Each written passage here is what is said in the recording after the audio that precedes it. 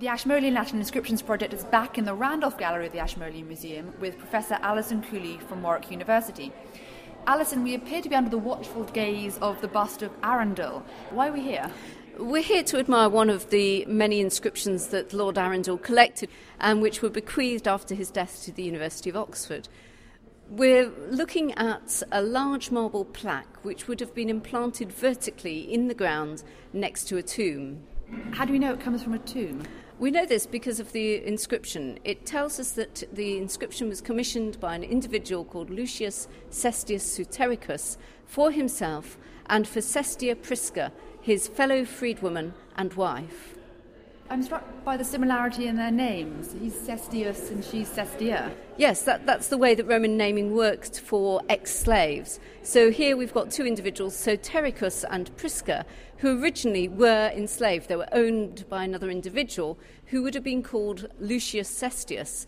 Then when he granted them their freedom, they then took on his name along with their former slave names. So their husband and wife, do we learn anything else about their life together? Yes, absolutely.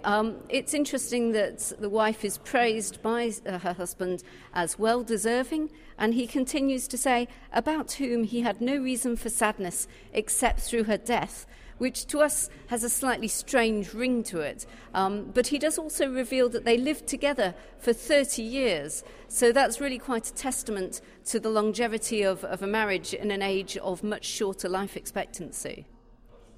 I noticed that the text starts off really quite big and gets progressively smaller as we go through. Why is that?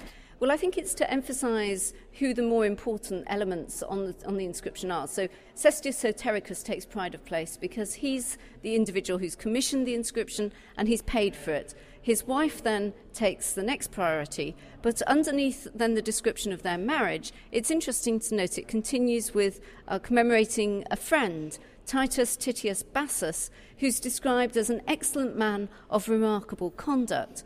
Now, for us, this is very unexpected, I think, to find that a tomb doesn't just contain family members, but could also contain a friend as well. Is that common in the Roman world? I wouldn't say it was particularly common, but nevertheless, there are other parallels for it. And I think it's interesting in giving an example of a tomb plot, which this particular one, which was 12 feet wide and 12 feet deep, that it would have been a multiple tomb containing members of the household, of the family and friends as well.